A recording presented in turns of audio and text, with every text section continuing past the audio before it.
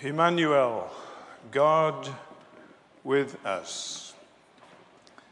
That has been the theme that we have been concentrating on. Let me just remind you of some of the things we've been thinking about. In the first place, we were reminded that the prophet Isaiah predicted that a child would be born in extraordinary circumstances, and his name would be Immanuel, which means God with us. Various interpretations of that prophecy abound, but the one thing that we can be sure of is that when the New Testament was written, there was a record that when the angel came to Joseph and said that Mary was with child, the message was that the child would be called Immanuel, God with us, but also that his specific name would be Jesus. And Jesus means he will save his people from their sins. Why would God choose to be with his creation? Answer: to save people from their sins. To begin to understand Christmas, to begin to understand incarnation, we need to understand the immensity of human sin and the necessity of salvation.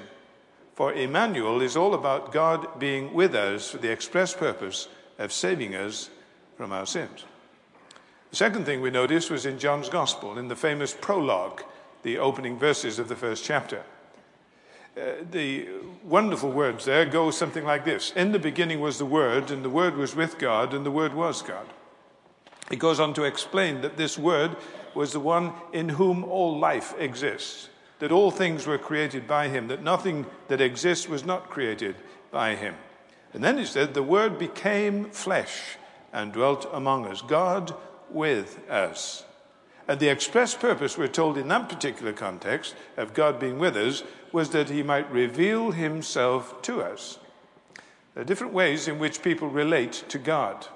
There are those who operate on the basis of they will figure out what God is like according to their own understanding.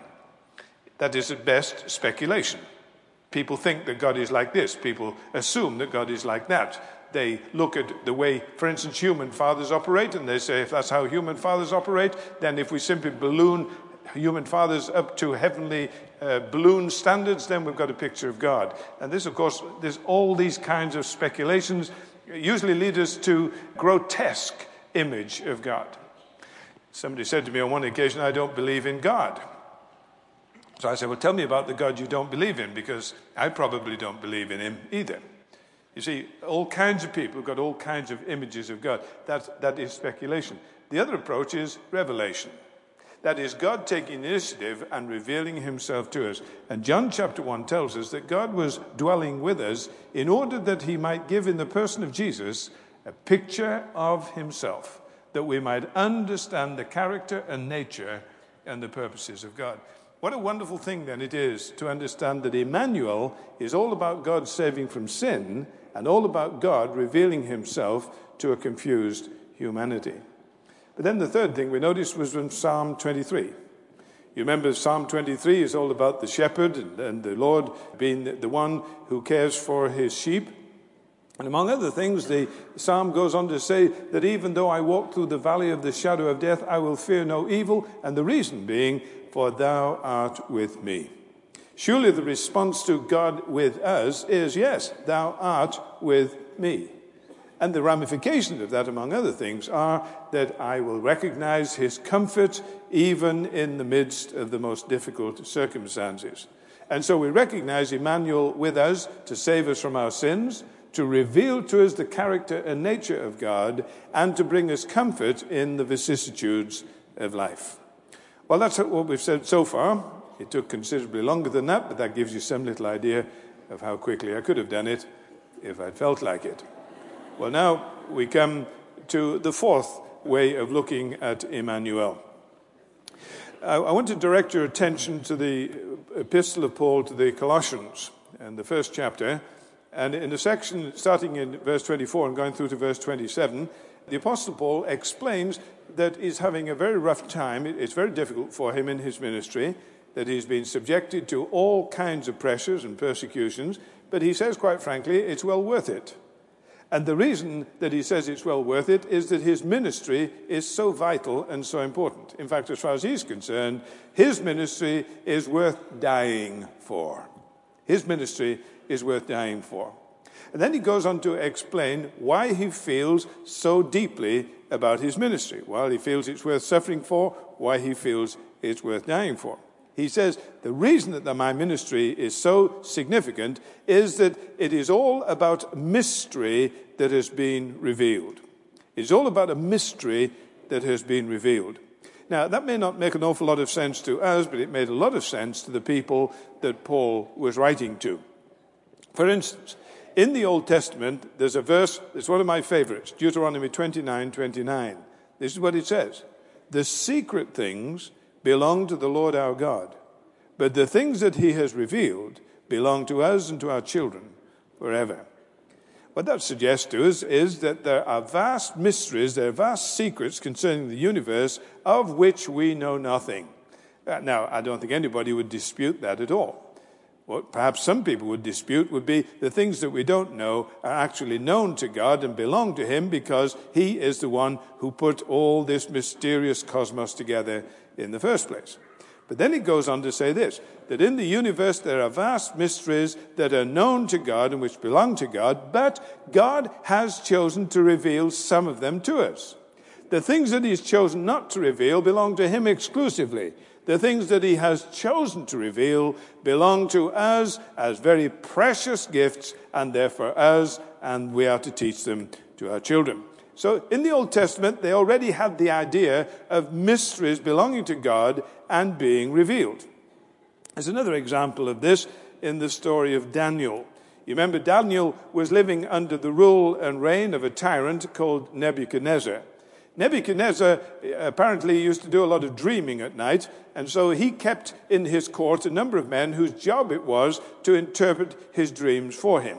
On one occasion he had a dream, which unfortunately he forgot, but he wanted the interpretation of it nevertheless. So he called in his interpreters and said, you must interpret my dream. I can't remember what it was. You figure out what it was, interpret it, and if you don't, I'll chop off your heads. The life expectancy of dream interpreters in Nebuchadnezzar's course was tenuous in the extreme, and life insurance was extremely expensive. Anyway, Daniel heard about this and determined that he would do something about it because he had a secret. And his secret was that he knew the God who reveals mysteries. And the story unfolds. And that is an illustration of what Paul understood when he said, the ministry that I have is worth suffering for, it's worth dying for this very simple reason. God has chosen at this time to reveal some superlative truths that have been hidden from generations, but now are made plain. You say, well, wow, Paul, what is it that you've discovered? What is it that you know? What is it that you're propagating? What is it that God has finally revealed? And the answer almost seems anticlimactic at first. He said, the mystery is Christ in you, the hope of glory. You say, is that it? Yeah, that's it.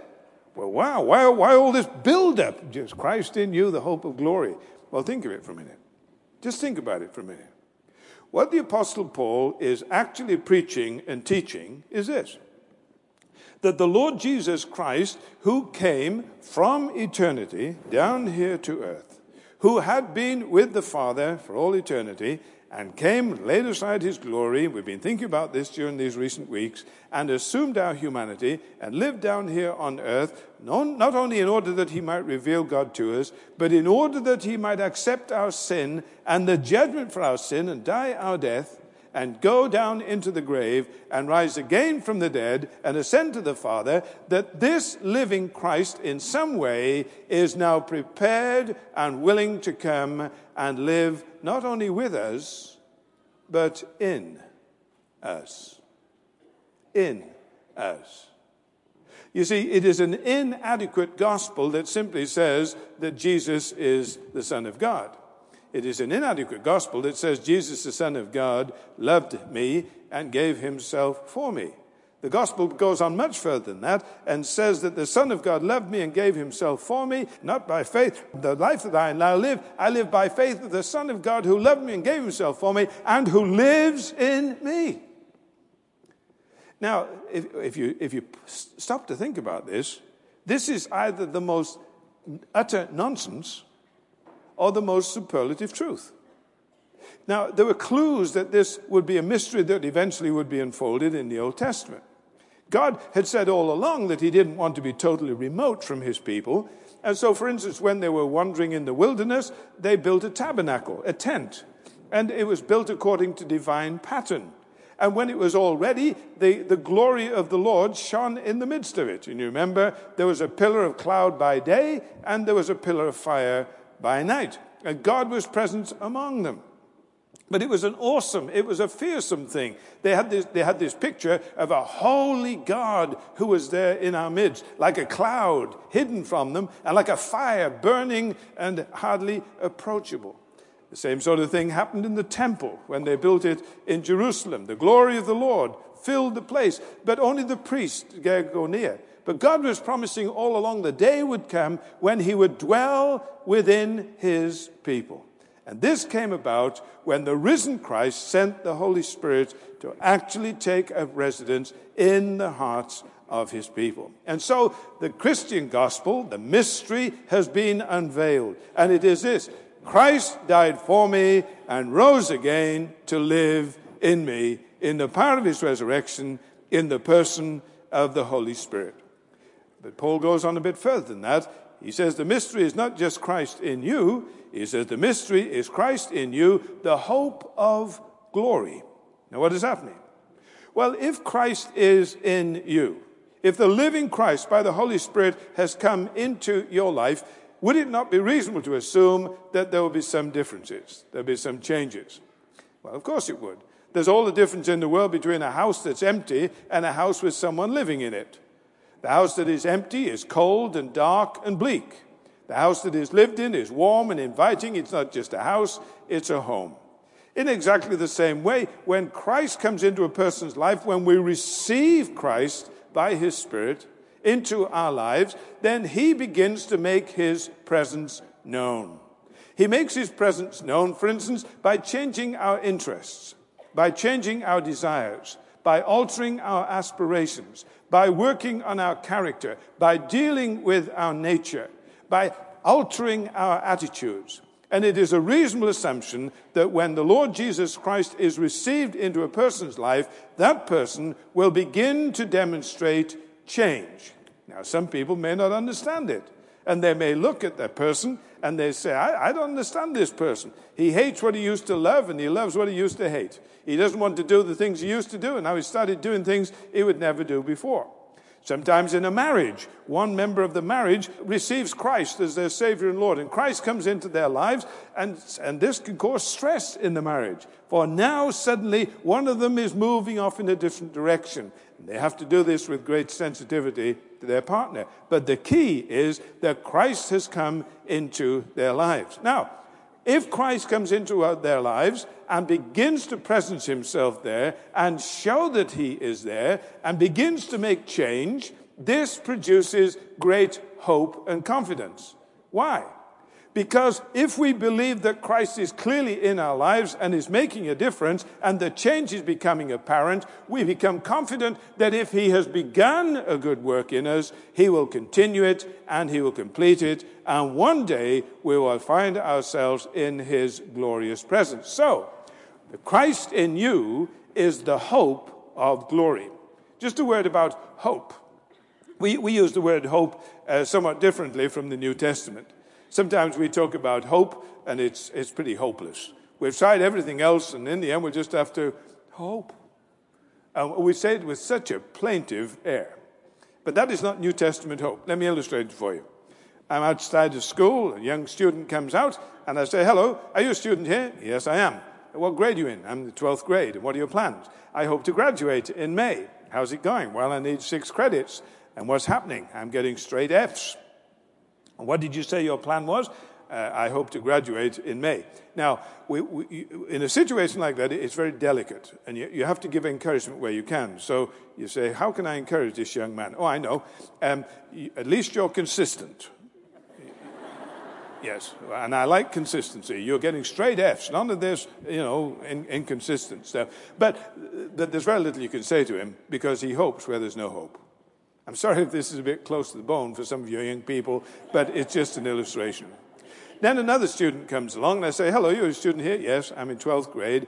I say, what are your plans? I hope to graduate in May. And how's it going? Well, actually, I have all the credits that I need. I'm taking some courses down at UWM, just passing the time. And what are your plans, did you say? I hope to graduate. Now, you notice they both use the same word. I hope to graduate, says he. I hope to graduate, says she. But they will not have the same experience. For one hopes where it is utterly hopeless, and the other one hopes with overwhelming confidence. And that's New Testament hope.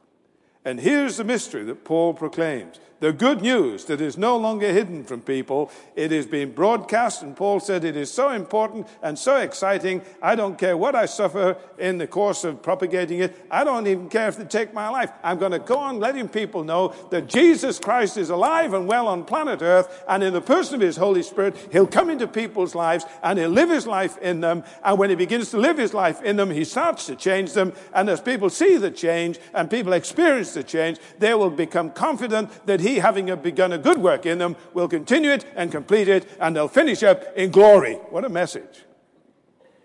I kind of get worked up myself when I think about it. That's what the Apostle Paul means when he's talking about the mystery of the indwelling. Let me ask yourself a question. Has God opened your eyes to the fact that the Lord Jesus, who came from heaven and lived on earth and died on the cross, went down into the grave and rose again, is the one who in the person of the Holy Spirit credits his resurrection life to you, as you have invited him to come into your life to be your Lord and Savior, and he's alive in you? And is there any evidence of the difference that he makes? And are you filled with overwhelming confidence? Because when you see, as you look back over your life, the changes that he has made, you've seen the way that he is working inevitably, inexorably, to transforming you into his image, which will happen ultimately in glory. The hope of glory.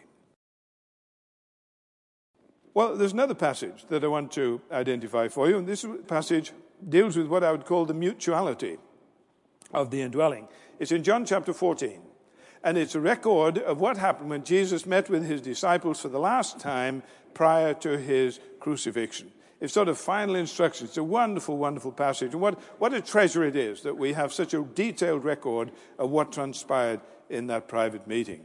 In the course of his talk to them, and giving those final instructions, the Lord Jesus said this, that very soon they would realize that he was in the Father. You've got to listen very carefully. Very soon they would realize that he was in the Father, and that they were in him, and that he was in them. And then he went on to say that he was going to pray that God would send the Holy Spirit, and the Holy Spirit would be in them. Now you'll notice that in this rather complex statement, the Lord Jesus was talking about the Father and the Son and the Holy Spirit. He was talking about the fact that Christ would be in the Father. He was talking about the fact that Christ would be in the believer. He was talking about that the believer would be in Christ, and he was talking about the Holy Spirit would be in the believer. Now, I'll try to unravel all that for you and identify one or two specific things here, but get hold of the picture of mutuality. Christ in the Father, you in Christ, Christ in you, the Holy Spirit indwelling the believer. An intertwining of Father, Son, and Holy Spirit in the life and affairs and experience of the believer. What does it mean, first of all, that Jesus said that you will know that Christ is in the Father? Well, we do know, of course, that before the worlds were made, Jesus and the Father had been in a state of the most intimate fellowship. But that was broken in a sense when the Lord Jesus left the immediate presence of the Father and came down at the incarnation. We know that he was sent from the Father, and then he was separated from the Father. For on the cross he cried out, my God, why have you forsaken me?" And the answer, of course, was the reason the Father had turned his back on the Son was that the Son had now become a sin offering, and he was separated from God for the sins of the world. But Jesus went down into death, rose again, and ascended to the Father's right hand, where he was welcomed now, not only as the Son of God by right, but also as the Savior of the world with authority invested in him because of his death and resurrection. And the Son is now, if you like, in the most intimate of relationships with the Father. Not only enjoying the intimacy of relationship before the incarnation, but continuing to enjoy it and the added sense of being the Savior of the world in the most intimate of contacts with the Father. This means, of course, that salvation is now available to the whole world and is credible in the annals of the courts of heaven. So Christ is in the Father.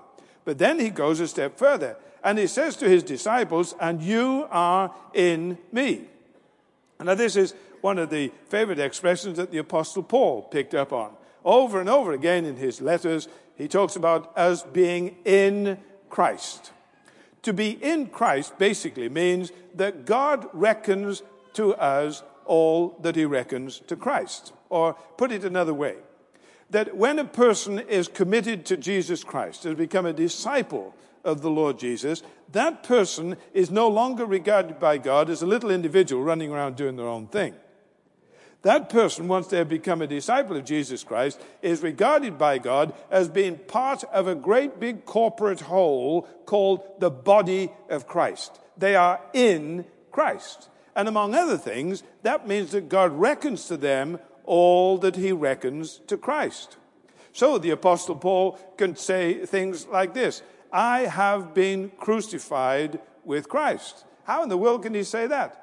Because he understands that now in the divine reckoning, now that he's committed himself to Christ, the Father looks at Paul as if he is in Christ, and is in Christ dying on the cross for his sins. That is why the believer says there is now therefore no condemnation. I have been crucified with Christ. I am in Christ. I have borne the consequences of my sin in Christ.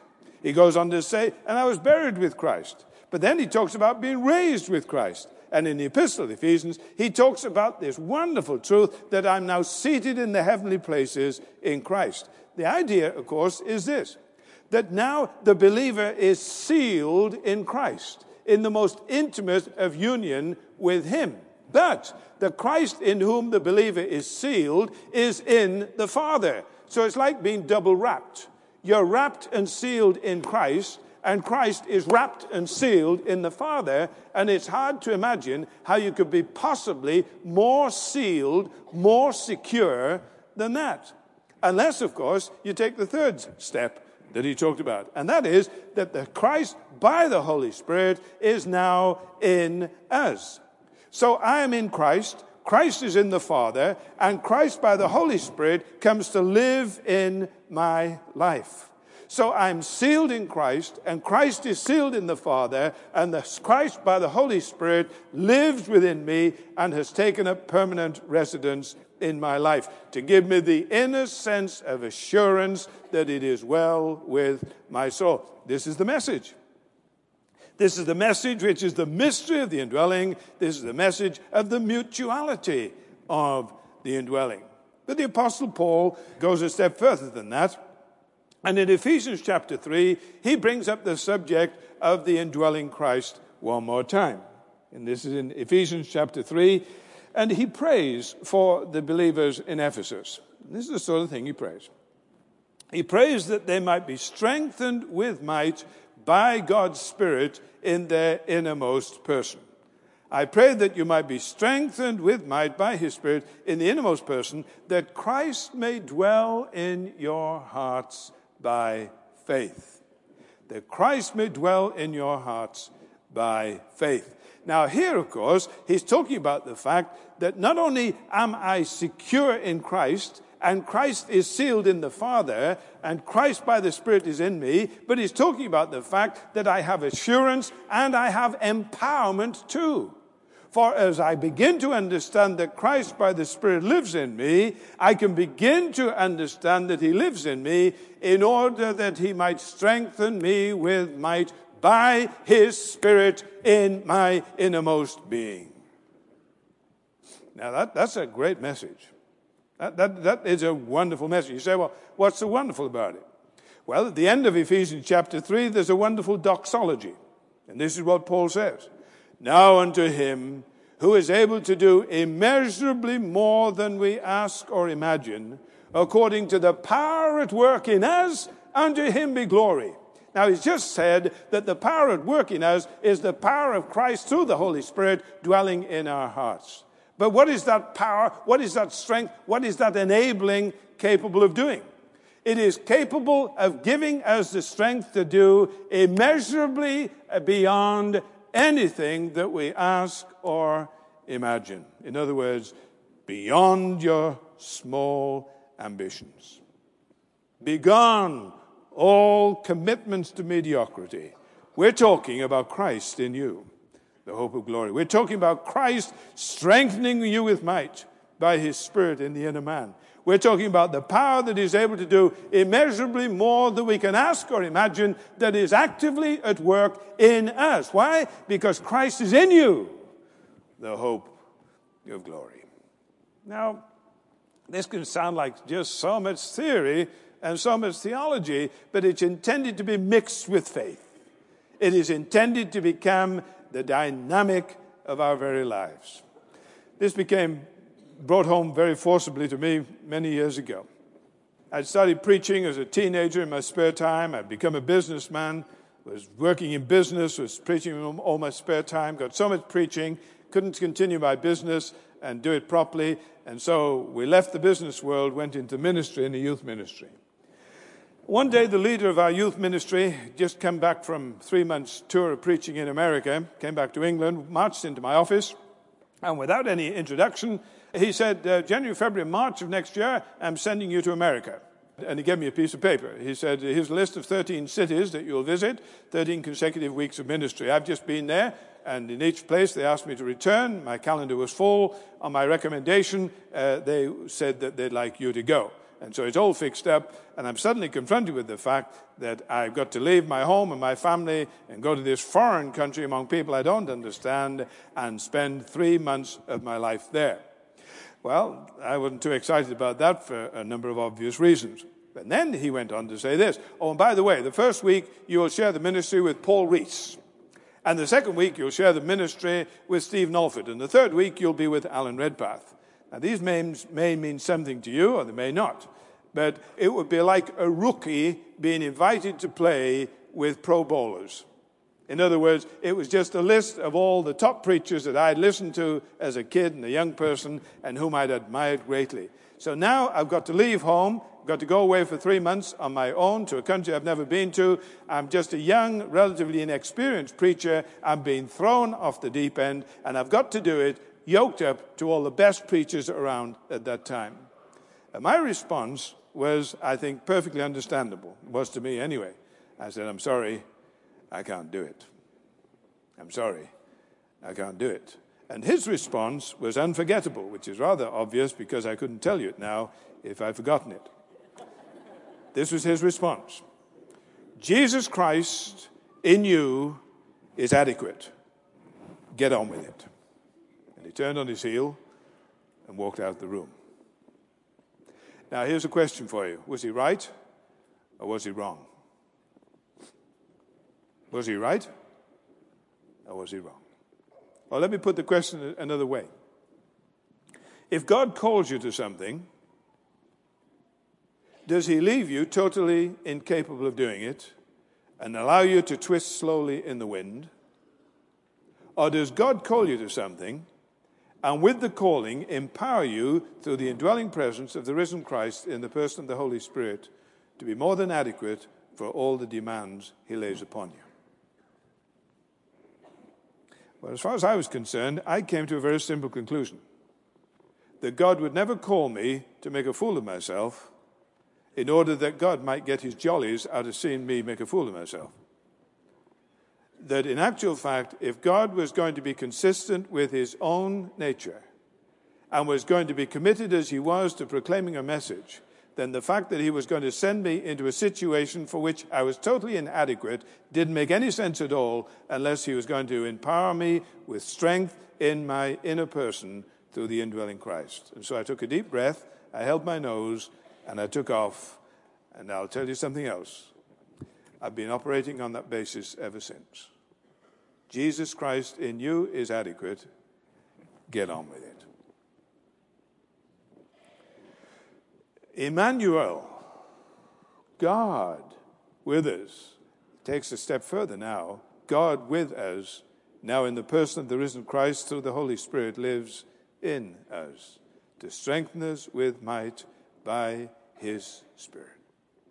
The net result of all that is that you really aren't as free as you thought you were to say, I can't. It takes that option away, doesn't it? I mean, you can still say, I won't, but we usually don't want to say that. God says, do this. You say, I won't. Oh, no, God, I can't do that. Oh, God, I can't do that. And God probably will have a little word for you like he had for me. Jesus Christ in you is adequate. Get on with it. Jesus Christ in you is adequate. Get on with it. Of course, there's one key to this. You notice that the Apostle Paul prays that Christ may dwell in their hearts by faith. Christ may dwell in their hearts by faith. The operative word there is dwell. Now, there are two Greek words that are rather similar. Katoi eo and paroi eto. Something like that. I don't have my notes in front of me, but from memory, very, very similar words. But I know what they mean specifically. The first one, the para one, means to live in a house like a stranger on a temporary basis. And the second word means to live in a house like the owner on a permanent basis. Got it? Now, which word does he use here? I pray that Christ may dwell in your heart. Does not mean, I pray that Christ might temporarily reside in your life like a total stranger. That is not what he says. What he says is, I pray that Christ might settle down and feel at home in your life as the owner who is there on a totally permanent basis. And herein the problem so often. So often we will pray a prayer. Oh, yes, I need my sins forgiven. Oh, yes, I want Jesus in my heart. Oh, yes, I want to feel good about myself. Oh, yes, I want my problems fixed. Oh, yes, I believe that God loves me unconditionally. Oh, yes, I believe that God makes all grace to abound to me. Oh, yes, I want all these things. And yes, if I have to ask Jesus into my heart, that's exactly what I'll do to get all these things. And he stays there as a stranger, kept in the vestibule of the home. He tries different doors and he finds them locked. You see, the great issue for so many people is this, that they have not recognized the difference between Christ dwelling temporarily as an alien or a stranger and Christ dwelling permanently as the owner and the Lord of their lives. It's a very easy image to apply. I won't obviously spend time doing it. It's not necessary. But just try to imagine the Lord in your life. Is he perfectly free with your glad, joyful acquiescence? Is he perfectly free to move into any room of your heart? Would you be embarrassed to have him in your bedroom? Would what is going on in your den and the indwelling Christ be compatible? I don't need to make applications here, do I? Just allow the Spirit of God to take these simple thoughts home and ask yourself the question, is Christ dwelling in my heart? Is he there as the owner, feeling perfectly at home, able to do exactly what he wishes with this life of mine, which he created and which he redeemed with his precious blood? So you put all this together and you begin to understand the challenge, not only of God with us, but of Christ in us. When Jill and I got married, I lived in Manchester in the YMCA hostel, and Jill lived at home with her parents. Then we got married. We decided we'd like to live together, which is a normal sort of procedure. And so you'll notice we decided to get married and then live together. That's the way you do it. Just a little word there, no extra charge. And then we got a house made available to us by the bank. It was one that they'd foreclosed on. It wasn't much of a place. They said we could rent it for 12 shillings and sixpence a week, which at that time, was $2 or $3. That was about what it was worth. And so we were all excited. We got our first little home, and we were going to move into it, newly married couple, and we were going to live happily ever after. There was only one problem, and that was that the former tenant wouldn't get out. He wouldn't get out. And we tried all that we could to get him out, but I couldn't do much about it because he was my boss. And it was just a rotten situation. I mean, we're all married, we're all ready to go, and we want to move into our little house. It's ours by right, and he won't go. Now, where would your sympathies lie? Would your sympathies lie with the man who'd no business being there, staying there? Or the people who had every right to be there and couldn't get in? I know where your sympathies would lie. Here's a question for you. Where would your sympathies lie? With somebody who says, I've given my heart to Christ, but I'm going to stay in control of it and not allow him whose right it is to fill and flood my life with himself to do it. Is that right? No, the right thing is to say, Lord Jesus, you created me and you redeemed me and you paid me the incredible compliment of saying that you would come and live within my life and clean it up and fill it with yourself and overflow it with your glory and work through it and make your presence felt in the area of my influence. And my prayer, Lord Jesus, is simply this, that I might give you not occasional keys to some of the rooms that I let you in occasionally, but I'd like to give you my bunch of keys. Dwell as the owner and master and Lord of my heart, and be in me all that you want to be, and do through me all that you long to do. And then I'll live to your glory, strengthened with might in my inner person, able to see you accomplish in me immeasurably above all that I could ever ask or imagine, according to your power that works in me. Immanuel, God with us, to save us from our sin, to reveal the character and nature of a hidden God to us, to comfort us as we walk through the valley of the shadow, and to live within us, to strengthen us with might by his Spirit in the inner man. Let me suggest to you that at the conclusion of this year, and as we stand on the brink of another year, that you take some time out to check to what extent Christ dwells in you. Let's pray together. Perhaps some of you have never recognized that simple picture of the Lord Jesus outside the heart's door knocking that he might come in. Never opened your heart to him. You recognize your need of him. You recognize that there needs to be a calling out to him. In the quietness of your own heart, you may like to repeat the words of a children's chorus we used to use in England. Into my heart. Come into my heart. Come into my heart, Lord Jesus. Come in today. Come in to stay. Come into my heart, Lord Jesus. Lord, it is a simple prayer of a contrite heart that touches your heart and prompts you to move on our behalf. But Lord, we recognize that some of us have asked you to come into our lives, but it's been as a stranger, as an alien. It's been as somebody who is limited because of our lack of faith, our lack of trust, our lack of faithfulness. Scripture tells us that Christ is to live in our hearts by faith.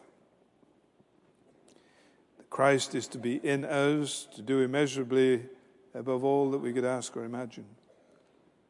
And we have to admit that so often we settle for mediocrity. Lord, we would ask that deep in our hearts your Spirit would impress upon us the need that there is to crown you as the Lord, to acknowledge you as the sufficient one, and to live in the constant enjoyment of your indwelling presence. Lord, hear our prayers. Let our cries ascend unto you in the name of the Lord Jesus. Amen.